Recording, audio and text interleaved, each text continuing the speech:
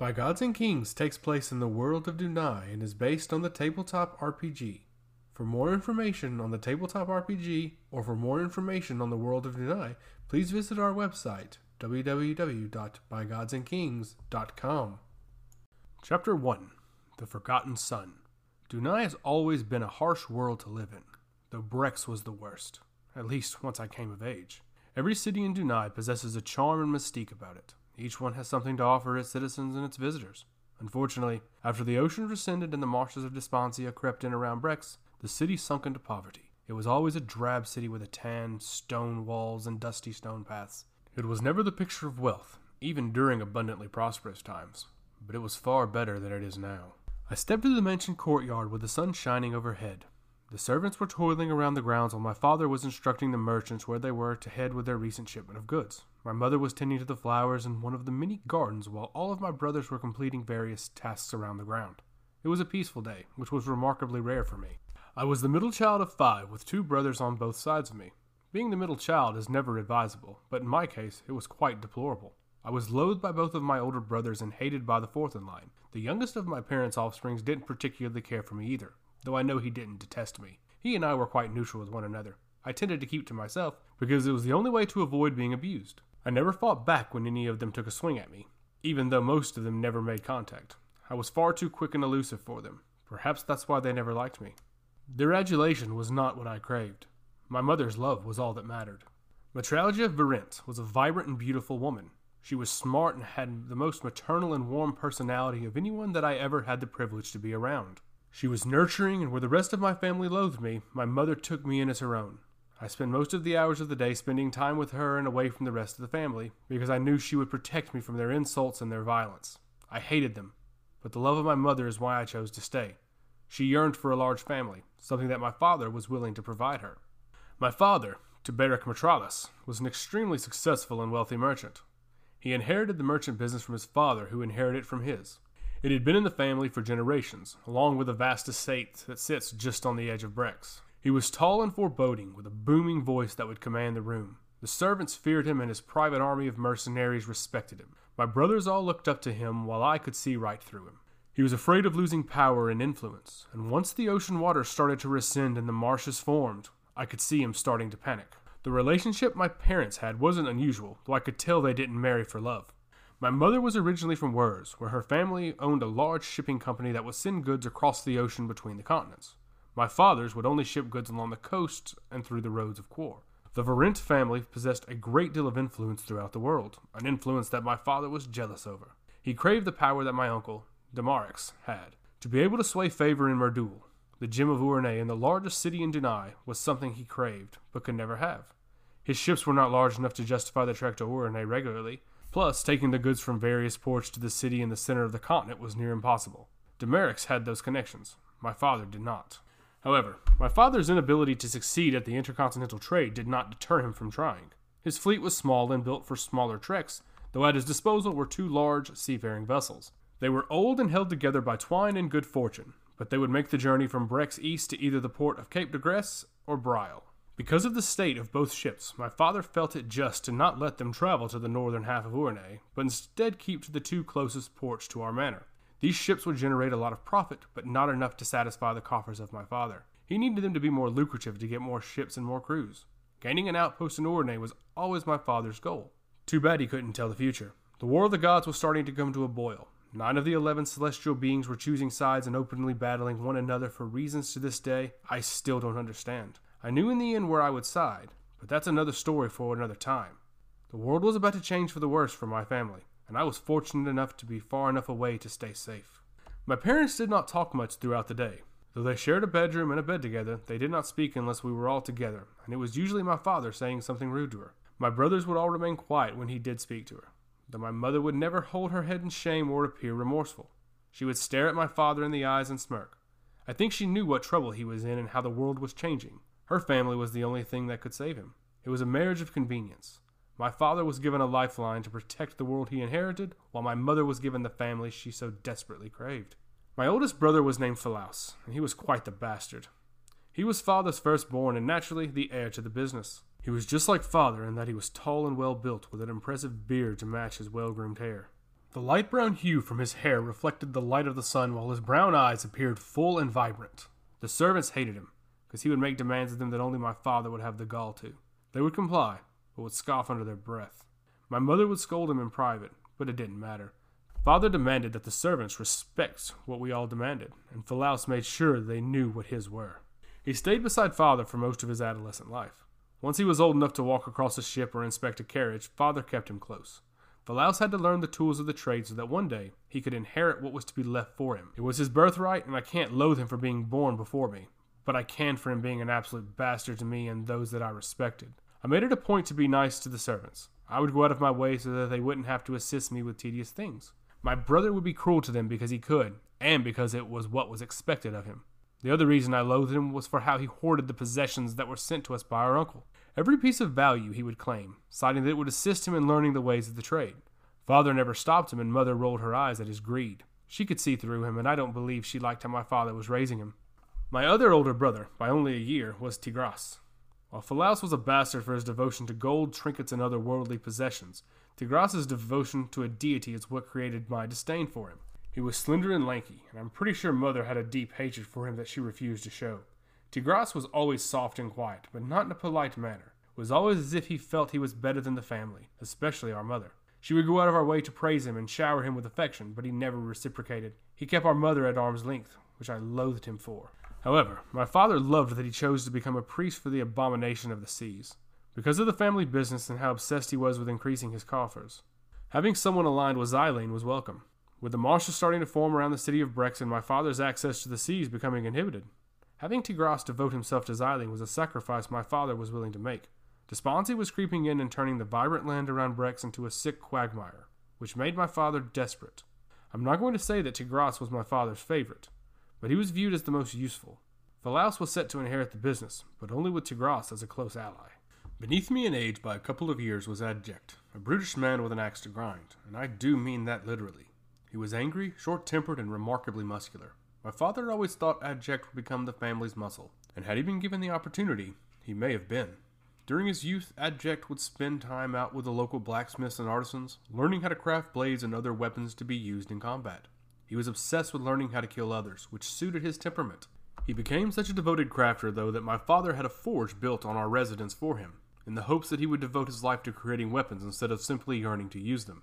Adject became gifted in that forge, creating weapons for all of my father's mercenaries and soldiers, but he never devoted his life to the craft. Instead, once he was old enough, Adject was sent north to Bortol, where he was trained in combat by the warrior clans who lived within the role. Father's plan was very simple for the family business after he passed on and met the goddess of law. While Phalaus would run the business, he would operate it alongside Tigras and Adject. My father had no plans for me within the business, which, to be perfectly honest, I was fine with. I didn't have any plans for him either. Once he realized that Adject had zero interest in becoming an artisan for his life's journey, he knew that having him as the family muscle would be ideal. The soldiers my father employed were loyal to him, but they loved Adject and looked forward to serving with him. The small army would go on without much delay or strife, so long as Adject was in control. Finally, my youngest brother by a little over 5 years was Zalorn. Of all my brothers, he was my favorite. He wasn't kind or even nice, but he left me alone, which was something that I never realized just how much I appreciated. Where Phalaus, Adject, and Tigras would be scheming and trying to figure out ways to make my life miserable while also pleasing our father, Zalorn didn't care for any of that.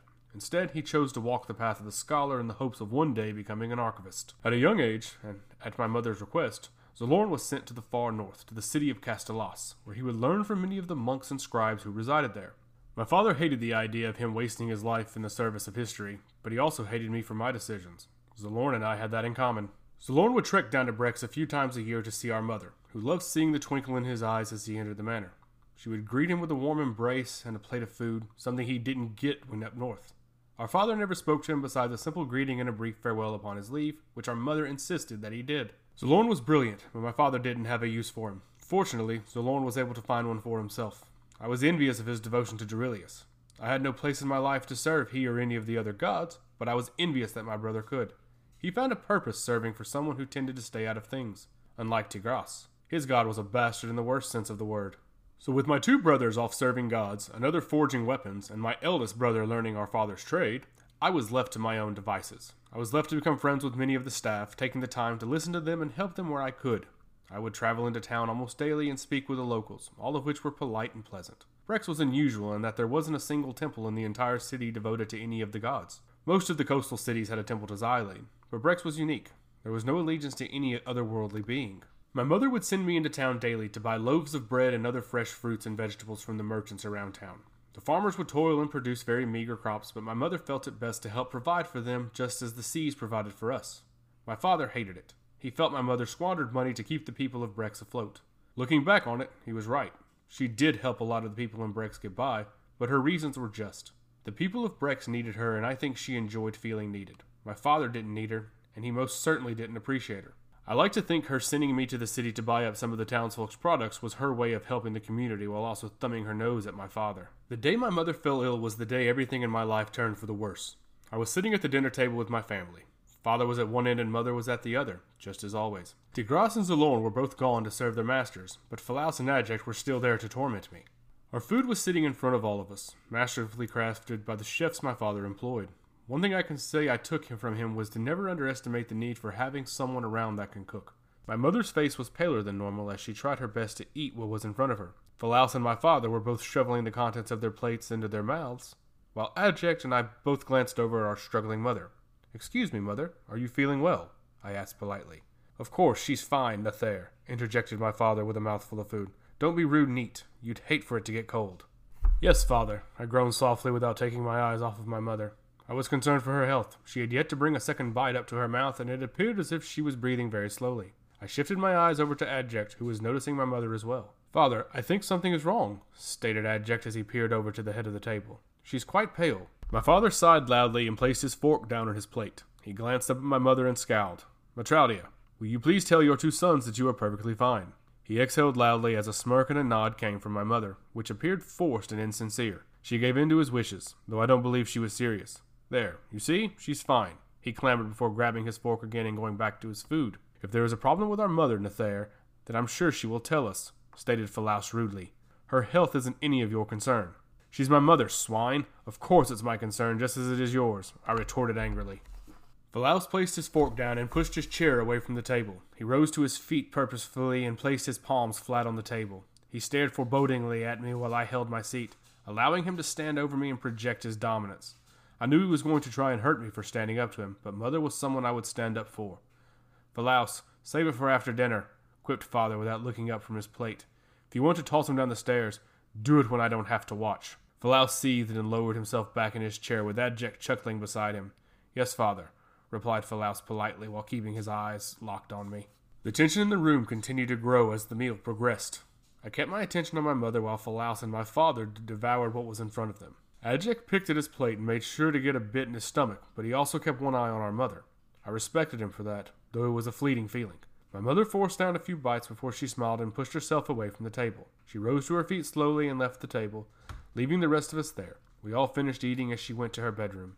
I took this time to eat the food on my plate that was still somewhat warm. After dinner, I left my plate where the servants could get to it and I stepped away into the mansion. My mind was focused on my mother as the thought of her sitting there in the chair, weak and motionless, weighed on me. She was a shadow of her normal self and I didn't like it. My mind dwelt on her and on nothing else. I entered the large great room where a fire was crackling in the hearth. The sound of the embers popping and the smell of the fire gave me pause and provided a distraction that I both welcomed and regretted. Phalaus, still angry over dinner, approached me from my flank and grabbed me by my lapel before I could catch a glimpse of him. I didn't have a chance to defend myself. He tossed me toward the fire, where I slid into the burning logs. My clothes were singed, but my skin was fine. I got out of the fire quick enough for it not to harm me. "Don't you dare disrespect me again, Nathaire," shouted Phalaus as he stomped toward me. I rolled over onto my side to see him plant his left foot onto the ground so that he could drive his right foot into my ribs. Quickly, I grabbed his right foot, blocking it before it could reach me. I spun around on the ground and swung my left leg out to meet the leg Phalaus still had on the ground. My shin rammed into the side of his knee, sending Phalaus crashing to the floor. I rolled over to my stomach and pushed myself up before he could regain his footing, giving me the time to scamper away from him. Unfortunately, my brother was there watching. Adject leaned against the wall and blocked my exit. "You're not running this time, coward," he stated forcefully with Phalaus picking himself up off the ground. "Nathaire, you've had this coming for quite some time." "And it's going to wait a bit longer," I replied with my eyes back on Phalaus. My eldest brother swung his right fist violently at me.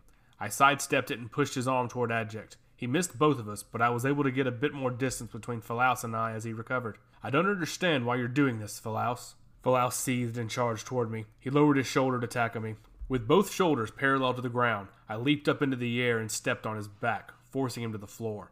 I ended my leap with a roll on the ground, rising to my feet gracefully with my brother on all fours. Adject was pushed to the side by one of the servants, prompting a look of anger coming from my younger brother. The servant scoffed and averted his eyes into the room, examining the state that Phalaus and I were in. I see the three of you are keeping busy, he stated sarcastically. Phalaus stood up and I stepped away from my older brother as the servant approached him. Your father has requested that the three of you head to your mother's chamber. She is not doing well. We tried to tell him that at dinner, I yelled angrily, prompting the servant to glance toward me reluctantly. Phalaus shifted his eyes toward me as my rage was building. He told me not to concern myself with her health just as father did. He remained silent and shook his head while staring angrily at me. My heart sank as the servant spoke what I feared into existence. I knew at dinner she wasn't well, but hearing that our father has summoned us to her side only confirmed it. We made her into the chamber and her eyes never opened. She never saw us while we watched her take her final breath. I was crushed. Phalaus stood at the head of the bed, stone-faced and emotionless, while Adject appeared to be in shock. He shook her leg, hoping to jar her awake, but to no avail. He was in denial, something I never suspected him of being. I knew he was stupid, but never too daft to see his own mother perish before his eyes. Upon the death of my mother, a great deal of things changed in my life.